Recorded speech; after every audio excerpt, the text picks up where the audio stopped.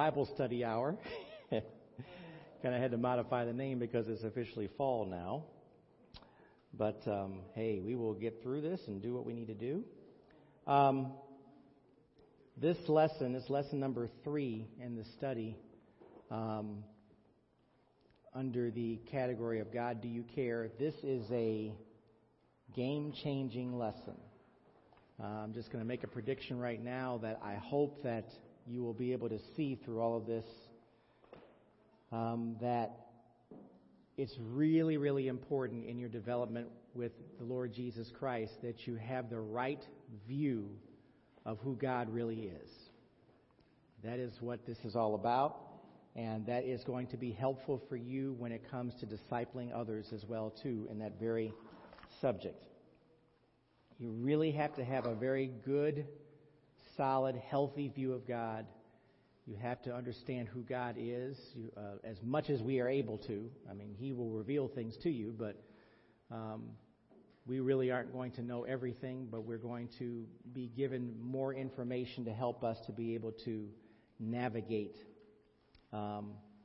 this whole thing that we go through about separating feelings from fact, looking at who God truly is and what He does and why He does it and how He does it. And that's going to be a very, very healthy view. It's going to be a healthy approach to what we do. So, with that in mind, as I prepare my iPad to get ready to do some reading, we will go ahead and look to the Lord with a word of prayer, and we'll get started.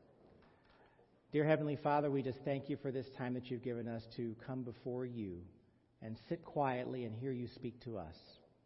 We thank You for this time that we take each week to look to You, look to see where You, Lord, are working in our lives, how You're working in our lives, how You're helping us to continue to grow and develop.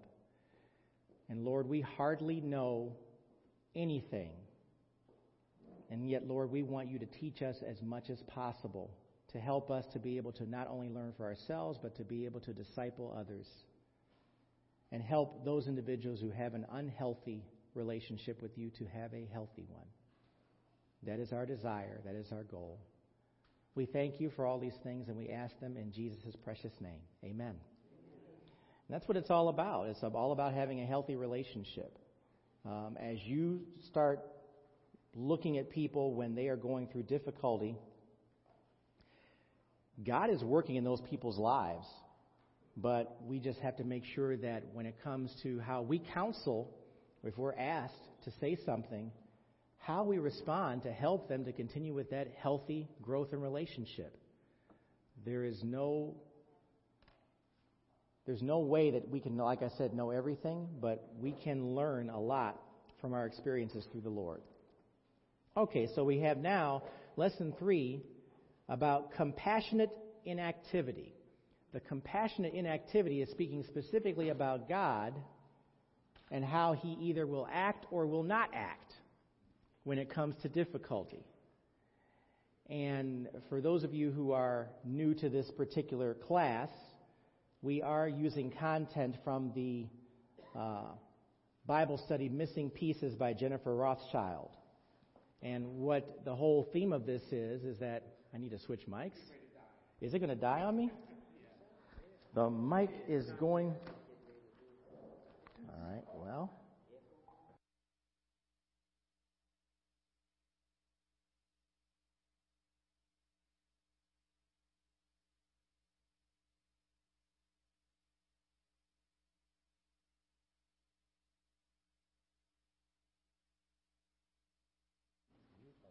I'm good? Okay. I probably shouldn't have taken that part off, but we'll work with it. Testing 1, 2. All right. Thank you, the professor back there, making sure that my mic was going to die on me, and then all of a sudden I was going to be talking, and you would just see my mouth moving, and then you wouldn't see anything happening. So, like, my voice does carry very well. I get it. All right. So we're going to look now about how we are seeing God's loving presence in the midst of adversity. That's what this class is about. All of us have been through adversity. All of us have had issues where we've had to deal with adversity. And usually the big question is, how is God responding in the midst of this adversity? Well, we already know what God tells us. Now I'm going to read you this first section here The JR portion is the portion that comes from Jennifer Rothschild, and the MG portion comes from me. But we'll get to let's do the JR portion first here at the top of the handout on page 1. By now you've had time to grapple with what it means to take God at His word and trust that He cares. Now that's not a light statement to make. We need to understand that it is important for us to take God at His word and trust that He does care. He does care about you. For these previous classes, we've been talking about how He gives the perception, just like the disciples on the lake, on the Sea of Galilee, are complaining about how they were not being cared for because they thought they were going to die in the midst of a storm. Let's continue. Even if you're willing to believe He does care, you may still be left with the problem of His inactivity when you consider the suffering that doesn't seem to make sense. Questions still remain. Does He avoid stepping in and cleaning things up because He can't? Did He set the world in motion but then abdicate His power to someone else so He is bound to inaction? Maybe He does care, but He doesn't have the ability to intervene. Now, here's where I jump in right after that to make sure that you understand that these questions, even though we understand who God is, will come up because of our flesh. Because we think that for whatever reason, God is not able or capable of taking action. And I say that also for the purposes of your discipling others to understand that you don't know how they see God. And it may come across in this very way with these very types of questions. So I jump in and say, a brief reminder, these questions about God's ability to respond or His choice to not respond are not about a lack of power or ability. His word clearly reflects that He is more than able or capable. Those that you may counsel over this may very well lack an understanding of God's power and His sovereign will. Understand something. Many of us, a lot of us, perhaps all of us, see God differently. Even if the words are still the same for all of us, we still may have a completely different view of who God really is. And this is not about taking surveys to find out how you see God, because those are questions that really can't be answered on a piece of paper. Sometimes it's just based upon your thought process. And understand something. When times are good, we don't have questions like this. Amen? When times are good, we don't have questions like this. But when times are bad, you start seeing the walls closing in on you. You start seeing things happening to you. You really do question and challenge where God is in the midst of it.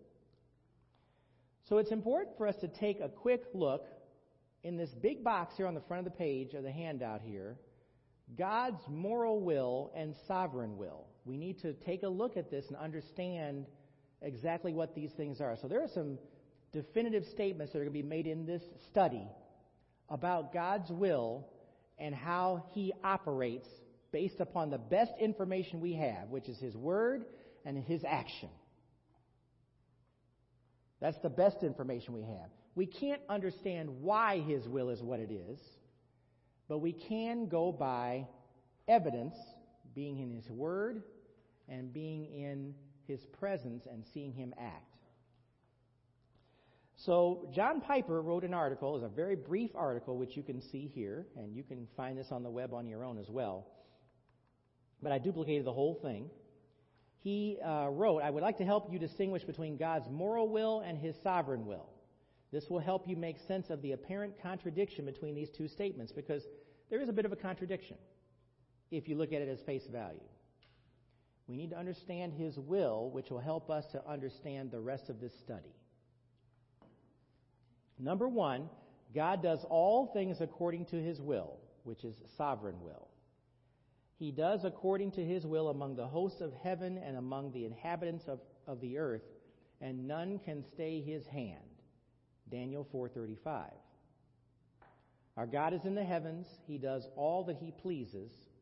Psalm 115:3.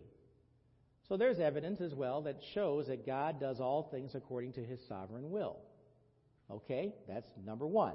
Number two, some things happen that are not God's will.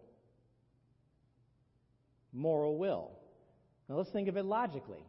The first thing you think about, if you really think about that statement, what is God's will? For all people to come to a saving knowledge of Jesus Christ. That's His will. Now, the most obvious thing with that is that not everyone is going to follow that way of thinking. Not everyone is going to comply with that. So look at the verses that follow this. Whoever does the will of God abides forever. 1 John 2:17. Implying some don't. Some don't want to follow the will of God. This is an obvious statement. Anybody you know who's a non-believer is already in that category. They're not doing according to what God's will is. So we have a huge swath of the population that follows this way of thinking. The Lord is not willing that any should perish, but that all should reach repentance. That's the verse that I was referring to, 2 Peter 3:9. Yet some do perish. In other words, the Bible makes a distinction between God's will, understood as His purpose that is never frustrated in any event, and God's will, understood as His moral command to act a certain way. So there's a moral will and a sovereign will. That's what this is about. One of the clearest evidences of the difference between God's sovereign will and His moral will is the fact that God morally forbids murder. It's one of the 10 Commandments. Do not kill the innocent. Exodus 23:7. Thou shalt not kill is one of the 10 Commandments. And yet He willed, now this is going to seem really controversial, but it really shouldn't be. And yet He willed the murder of His Son. Yeah. Truly in this city there were gathered together against your holy servant Jesus, whom you anointed, both Herod and Pontius Pilate, along with the Gentiles and the peoples of Israel, to do whatever your hand and your plan had predestined to take place. That's from Acts 4, verses 27 and 28. And when you read that by itself, you don't really pay attention to the fact that was God's will to allow that to happen. And of course it was, because remember what Jesus was saying over and over again while He was still alive about doing the will of His Father. What was the will of His Father? For Him to die on the cross. That was His will. To be a sacrifice for all of us. One of the high and holy truths about God is that we embrace in submitting to biblical truth is that God does not sin in willing that sin be. This is crucial because the design of God in the cross hangs on it. In other words, God is not sinning when He allows this to happen. This is completely separate from the whole aspect of the flesh and the sin that we have. It's totally different. God's ways and will are pure. He has His holy purposes in ordaining all that comes to pass. And let's understand something. Jesus died on the cross for whose benefit? Your benefit. Your benefit.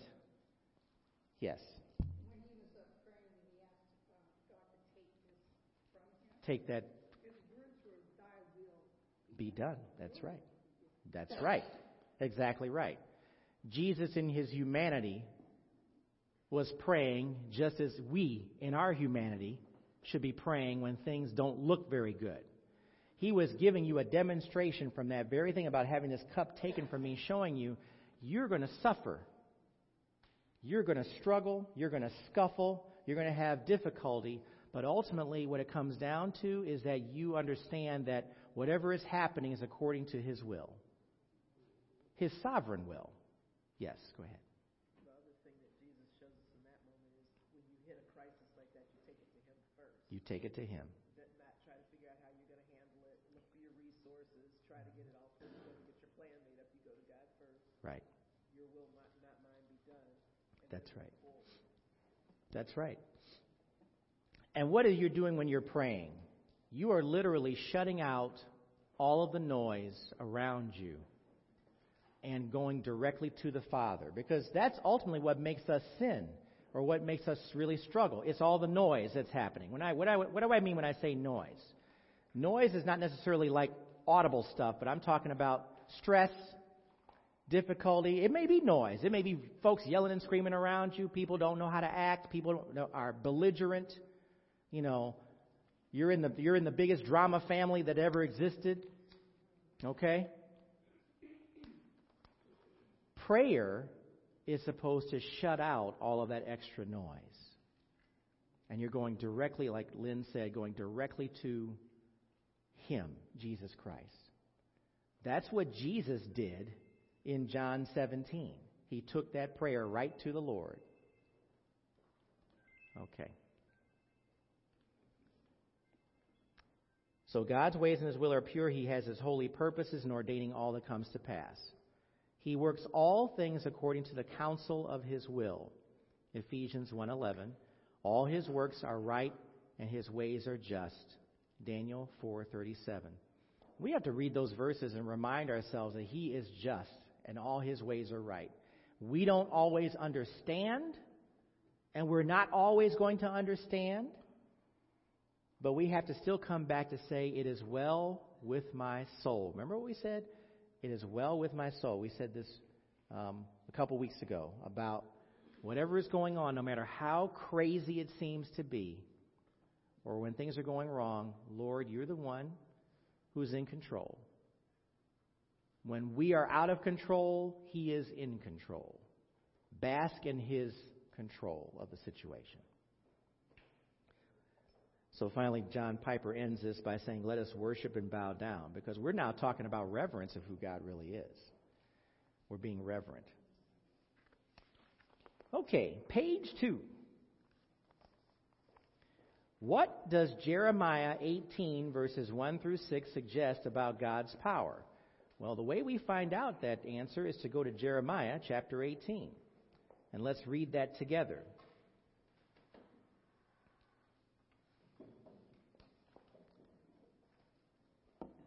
So again, this is a study where we're looking at how we in our flesh can limit God's power, and yet that doesn't change who God is and doesn't change how powerful He is. Amen? Even though we may have a concept of saying, well, God, you're not doing something. Well, God is still God. He hasn't lost His power at all.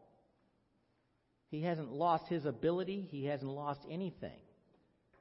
What we have to come to grips with is sometimes God chooses not to act. But there's a reason for that too. And when I get to where that reason is, you'll see what I mean. So Jeremiah 18, verses 1 through 6. I'm reading from the Christian Standard Bible. And we'll make sure everybody gets there. Jeremiah 18, verses 1 through 6. By the way, do you guys like this room set up the way it is now? I saw the classroom type set up, this 3-table thing, whatever it is. Is it okay? I mean, I'm okay with it. You know, as long as you're okay with it, I'm okay with it. How's that? Okay. This is the word that came to Jeremiah from the Lord. Go down at once to the potter's house. There I will reveal my words to you. So I went down to the potter's house, and there he was working away at the wheel. But the jar that he was making from the clay became flawed in the potter's hand, so he made it into another jar, as it seemed right for him to do. The word of the Lord came to me, House of Israel, can I not treat you as this potter treats his clay? This is the Lord's declaration. Just like clay in the potter's hand, so are you in my hand, House of Israel. It's interesting about pondering those words that God gives. He certainly is saying that He has control. He certainly has, when He says the house of Israel, He's talking about all of Israel in His hand. And what His desires are for that house of Israel, that's what He will fulfill. And He will shape and mold this house of Israel the way He sees fit to do so. God can do what He chooses with His people. Period. Great statement. God can do what He chooses to do with His people. And guess what? He does. And he will continue to do so. He has the power and ability to create and recreate, shape and destroy. God shows his power as it pleased the potter. That's what it says in verse 4 if you're reading the NASB version. In other words, God shows his power in the way he chooses. And isn't it always it isn't always as we choose, is it? Sometimes the way he chooses doesn't go along with the way we choose. Sometimes God will say, turn right, and you turn right too, because that's the way to go. Sometimes he'll say, you'll be now up another curve, turn right. He says, turn left. But that's not the way to go. But he knows what's best. So sometimes he will give you something where you choose it's a different choice altogether. Yes. You're trying to teach your daughter that? I'm sorry, go ahead. We were going to the dentist in Cleveland, and she says, why are we going this way? I said, well, we're on a path to the same place. There must be a reason. There might be an accident somewhere. Right. Or there might be an accident we may be in. Right. Just Just go. go. She doesn't understand that. God will take you on a path that he wants you to go. That's true. That's right. And that's all the more reason why we, as we're evaluating our life in Jesus Christ, here's an interesting parallel to that. Remember how we tell you how God will continue to give you, sometimes he adds gifts to you, gives you things that if you're prayerful and seeking after him and asking for prayer, he will actually do those things for you. This is all part of your development. You're not supposed to be staying the same. You're supposed to be continuing to grow and develop. And so that means different directions may take place in your life to show that. Now, just sharing with you personally about what is Melvin Gaines all about these days? Well, some days it's like, who drove? I don't know. But other days, I do have a plan that I would like to see fulfilled, and I would like it to be according to God's will. So you try some things. There are some things you try to do, and some things will work, and some things won't. So, one of the next things I'm going to do after I go through my checklist with selling my mom's house is doing some study about human resources. Because my goal is to try to get into human resources in my company before I decide to leave the company. Because I know that will be in line with training for me when I want to become a chaplain. Because it's just human relations stuff. So we'll see. Now that's the plan. And if it's in his will, it will work out. And if it's not, then it won't. I'll be back to something else and be prayerful about what those things are. But this is the type of thing that you should always be sensitive to as you continue to grow and develop personally. And not do what somebody else is doing. Please. Do what the Lord would have you to do. It's not about looking at what somebody else is doing and saying, they got it all together. No, they don't. They don't have it all together. They're in flesh just like you. You don't know anything about them. So you do what you got to do. I'm not going to follow behind what Mark does. Mark's got his own thing where he is. He has to do his thing. Okay. God's power is beyond our ability to perceive or grasp. Amen? There ain't no way in the world that we know we can put a limit on God's power. An eternal God, you can't put a limit on his power. Last night, this lady is staying with my son because he rents a room periodically to people. Okay. And her daughter went for surgery at Stanford on her lungs. And she's not doing as well as they thought. And Thomas says, Mom, she's been there 2 nights in a row, staying all night by her daughter. Mm-hmm. I said, well, that's what moms do. Right. And then I said, well, I'll tell you, Thomas says he may not have the right to prayer. So as I was praying, Thomas came back and said, she thanked you for goodbyes. And I went, okay, thank you, Thomas, I'll talk to you later. So I went to God because I know God knows where her heart is. Right. But I can stand in the gap, but I can only stand in the gap asking God to send somebody, some help. Right. because she doesn't believe it. All right. And I grieved over that for a while, and I said, no, I'm not going to grieve because you are God. Yeah, he's the one. Do what you will do. 100% correct. We are to be prayerful for people who don't know the Lord. We are to be prayerful for them. We want to support them. We want to encourage them. We want to, laugh with them, cry with them, whatever it is. Just be who you are. But God is the one who has to get that person to him. Absolutely. Don't take that burden on. Don't take on a burden that you shouldn't take on. The burden that you take on ultimately is just being a witness for Christ. That's your responsibility. He is all-powerful. He is omnipotent. That literally means all-powerful. Since God is powerfully beyond bounds, why doesn't he act when we ask? Well, why doesn't he? We know he does have the ability, but why doesn't he act? Okay, so here's a little thing that I put together. There are parts of town where you may drive through and see a sign that says Neighborhood Watch. Those signs have a specific message for anyone who is passing through that may be casing the area or thinking about breaking into a house. The message is, we the neighbors are all watching you. Amen? That's what Neighborhood Watch is. We are looking out for each other. If someone is bold enough to try to break into someone's home, a neighbor can call the police and report the crime. The act of notifying police of an event is an act of power. That's what we're equating it to here. They are taking that responsibility to step up and call the authorities. That's an act of power. It declares that burglars or people up to no good will be reported and that no one should challenge the power of the residents of that neighborhood. Of course, we are always reminded by police to never intervene while crime takes place.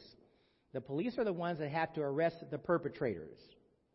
They have the authority to make these arrests and take the offenders to jail and bring them to justice.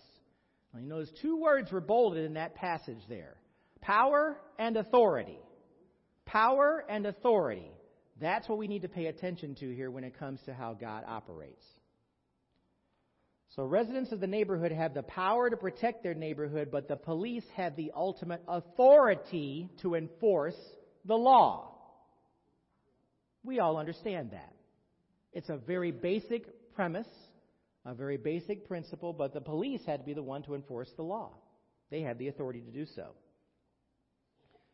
Power without authority isn't complete. Now, that's just like when you call the police, for example, and nobody shows up. Well, you might have done what you had to do to report the crime, but if nobody shows up to enforce the law, it's incomplete, isn't it? That person, whoever perpetrated the crime, is getting away with it. Well, not really, but they're getting away with it right then. You can never accomplish any justice without authority. Very, very important statement. Authority trumps power every time. God possesses both ultimate power and ultimate authority. The choice to not exercise power, I deliberately underline not, because that's something that we have to see and understand. Sometimes God chooses not to intervene. The choice to not exercise power does not mean one is powerless. It means sometimes one who has power chooses to withhold it for a greater purpose. A greater purpose. Remember the exercise we just went through about God's sovereign will and moral will. It ties into this very principle. Sometimes there's a greater purpose in his inaction. Doesn't mean that he is less powerful. It doesn't mean he has any less authority.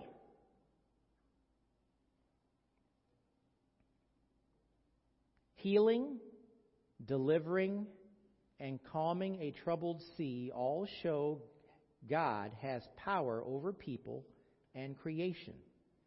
But a greater evidence of his power and care is his exercise of power over himself. Those are very interesting words. That's what Jennifer Rothschild wrote. He is exercising power over himself. And when we get further into this study, you're going to see exactly what that means. Especially when it comes to us being sinners in a fallen world. What does Romans 9, verses 22 through 23 suggest about God's apparent suspension of power? Well, let's take a look at Romans chapter 9. I hope the wheels are turning up in your head as we go through this.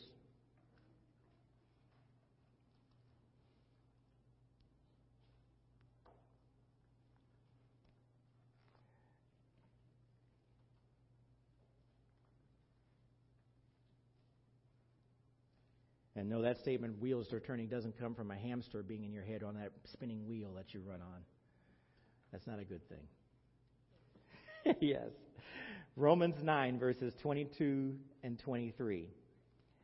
And what if God, wanting to display his wrath and to make his power known, endured with much patience objects of wrath prepared for destruction? And what if he did this to make known the riches of his glory on objects of mercy that he prepared beforehand for glory? So, what is this verse saying? You tell me what it's saying. Because what it's implying are a couple of things. Look at verse 22 again. I'll read it again for you. And what if God, wanting to display his wrath and to make his power known, endured with much patience objects of wrath prepared for destruction? What is that verse saying? Grace. He's exercising grace. He's using grace. Now, as I proceed with this, some things are coming to mind as I'm thinking about this. The way we think in the flesh sometimes, that somebody who's persecuting us, what's the first thing we want to see happen to that person? Just get destroyed, struck by lightning, whatever. You know, whatever it is that comes to mind. Okay? Well, that's the flesh thinking. Because if you were really thinking about what Christ would have you to be doing for that person, you'd be praying for them, and you'd be praying for that person to change their ways. The flesh says destroy that person. Well, we know God does not operate out of the flesh. The NLT version of Romans 9, verses 22 and 23. In the same way, even though God has the right to show his anger and his power, he is very patient with those on whom his anger falls, who are destined for destruction. He does this to make the riches of his glory shine even brighter on those to whom he shows mercy, who were prepared in advance for glory. Okay, the NLT version does a little bit more of an explanation there. It's about he's holding back for a reason. Yes.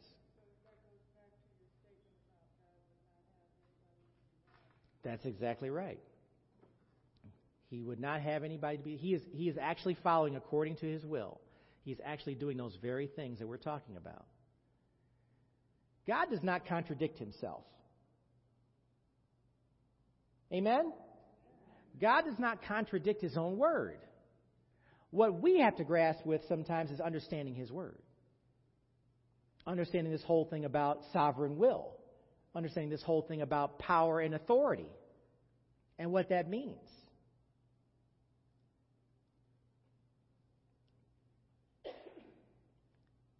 God endured our sinfulness with patience. Amen? Now, this is where this is going. God endured our sinfulness with patience. I know how I used to live before I got saved. And I know how I even live sometimes after I got saved. And all I know is that I don't deserve to be here. None of us deserve to be here. Amen? None of us deserve to be here. We are here because of God's grace, his mercy. And that's where we have to take this whole thing about God exercising his authority and power. Yes? It reminds me of the wilderness and how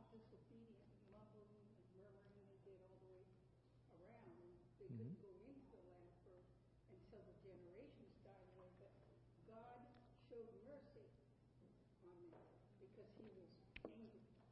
But he showed mercy on them anyway. And even in that, if someone would have just turned their heart around, they would have at least experienced God's blessing and grace in the midst of that. That's something we can't overlook.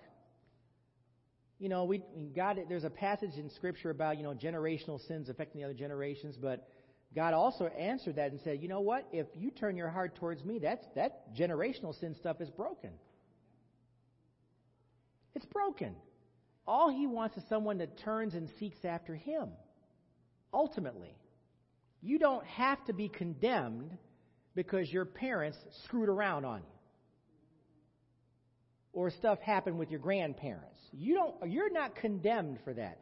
You have to understand, yes, that decree is made in the passage, but it doesn't contradict anything because it talks about the hearts of the individuals that follow the other people.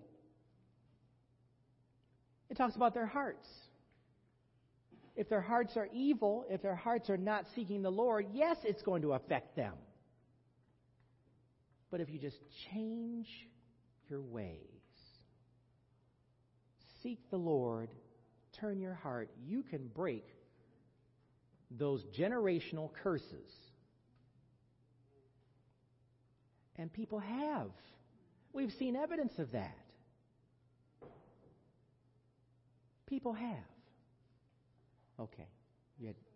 From an application point, I look at it as we do the same thing with parents. We have power and authority over our kids. Yes. And sometimes we have to hold that power. You want to administer it, but you realize that the child has to go through a certain thing in order to hit rock bottom. Right. And sometimes those rock bottoms are what cause them to look up to God, and what cause them to turn. And your words might not cause them to turn. And I think God treats us in that way. He extends that mercy and grace and doesn't allow us to be punished severely like we should. Right. Because his sovereignty knows that we're going to hit a point. Yes. That's going to cause us to turn and look behind. The really amazing thing that we always have to keep in mind is that God knows you sometimes better than you know yourself. He knows what you can deal with. And how he reprimands, first of all, he reprimands all of us because he loves us. Where did I read that? It's in Proverbs or Psalm. I can't remember now.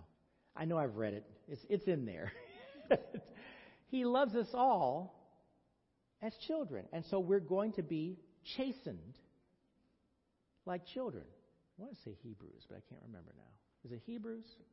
I think it's in Hebrews. So that's a good thing. But now, how does he chasten us? How does he reprimand us? Well, it depends on our personalities. Go to Hebrews chapter 12. I knew I just read it. See, that's why thank you. 12, what is it again? Oh, here it is. I see it. Hebrews chapter 12, verse 5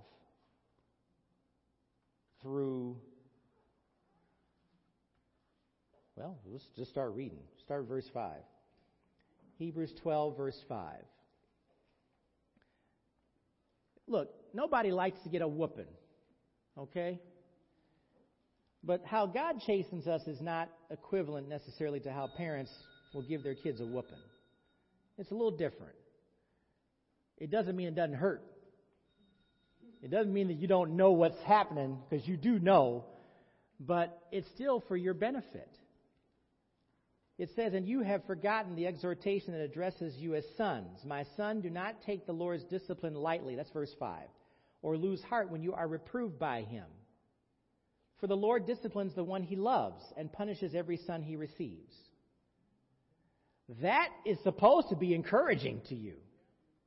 He loves you enough to say you're worth correcting and fixing and helping you to get it right. Because you know the exact opposite would be the case if he didn't care about you. He says, just let you go on, do what you got to do. Verse 7. Endure suffering as discipline. Now, this is a whole different aspect to what we just referred to here in this passage. God is allowing you to suffer for a reason. He's challenging you to endure this suffering as discipline. God is dealing with you as sons. For what son is there that a father does not discipline? But if you are without discipline, which all receive, then you are illegitimate children and not sons. Furthermore, we had human fathers discipline us and we respected them. Shouldn't we submit even more to the Father of spirits and live? In other words, allow him to discipline you because it's going to help you to live the right way.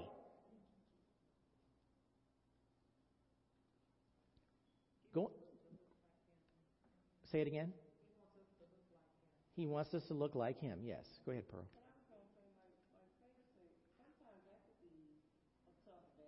Yeah. Because the world says that, you know, if your parents is not letting you do this and not letting you do that and trying to put this in place, oh, they don't love you, my mom lets me do Right. whatever. And so it is, as adults, we kind of grow up sometimes with that performance-based Yeah. mentality. Yep. That you don't love me because you always trying to tell me what to do and that type of thing. So you have to, like you said, be bold enough to believe the word, follow the word, and be obedient to it. But that's a hard balance sometimes. That's a real hard balance sometimes. And especially when we're trying to train our children. The world's saying one thing. And I remember when my boys were teenagers, a good friend of mine said, and even for the parent, it's a hard balance, told me, okay, and I started reviewing when I chastised. Okay, was it really about the control piece, Pearl? Because, you know, I really had nothing to prove. I'm a parent. But sometimes we have to pull ourselves back because it could necessarily be the control piece and not that I'm really trying to stop something that's biblically wrong or something that's blatantly wrong. It was just a control piece sometimes. So even as the adult, that's a hard balance sometimes. God does not discipline us for the sake of showing he's controlling us. He doesn't have to. He doesn't. He's well aware of where you are and what's going on. And so that's where that comes in quickly. Last night I was talking to my son, and he's going to college. I'm going early to California to watch his house. And, of course, the mom in me, he's taking certain medicines, and he shouldn't be drinking. And I started a small lecture, and then all of a sudden it came in my head. He belongs to me now. So I shut up. Okay. He'll learn. Yep. Let me make this point because our time is flying by here. God endured our sinfulness with patience. He did this to make known the riches of his mercies and forbearance. What does that mean to you? See, what we got to understand about God, when I said he's amazingly consistent, and sometimes we, question, God, why aren't you doing something here? Don't you care about me? Do you not care? He absolutely does. But we have to understand that God is operating with a lot of us with restraint. Be careful what you wish for. You ever hear that statement? Yes, you have. Because you need to be understanding about the fact that in the total purpose of where God is and how he's operating according to his will, there are certain things he's going to allow to happen in your life for a reason and a purpose. And he has every right, for example, that sentence, God endured our sinfulness with patience, means that if he wanted to, he'd just take you out. But he doesn't do that. Because that's not in his character to do that. He has every right to do it because of who he is. But he is expressing grace and mercy in your life. And sometimes this suffering that we go through is still an example of his grace and mercy. There may be discipline in there. There may not be. But we're going to continue this study next week. So hold on to your hat. Yes, go ahead. I was going to say that sounds so much like home because if Yes. There's an absent God. Yes. And do you look like that? Yeah. But if there's a discipline in the home and there's a father in there and you have your parents, then you want those children to leave home looking like you.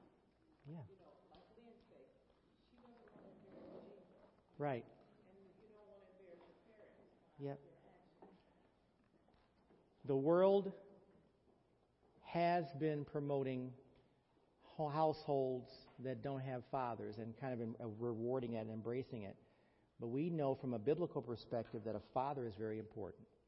And we've been saying that, and we emphasize that because of what happens. So we need to be sensitive to that and be aware of that and just let the Word of God speak and teach and encourage as much as possible. Amen? Okay. Let's close out in prayer. We're going to pick up next week, and looks like we might get through the rest of this lesson next week. Father, we just thank you for this time that you've given us to come before you, hear you speak to us, hear what your word has to say about us. Lord, we want to learn more about how you use your power and use your authority. We know that you are indeed all-powerful and have all authority over everything. We are like the clay, and you're the potter. You have molded and shaped us, and you're continuing to do so. And Lord, we want to know how we can even speak to others that we're discipling about situations as they come up. Help us to understand as much as we can about how you act and how sometimes your inaction is part of a greater plan. We thank you for that. We thank you for the understanding of this. We pray now for the upcoming message and the speaker, and we give you praise and thanks in Jesus' precious name. Amen. Thanks. We'll pick up next week.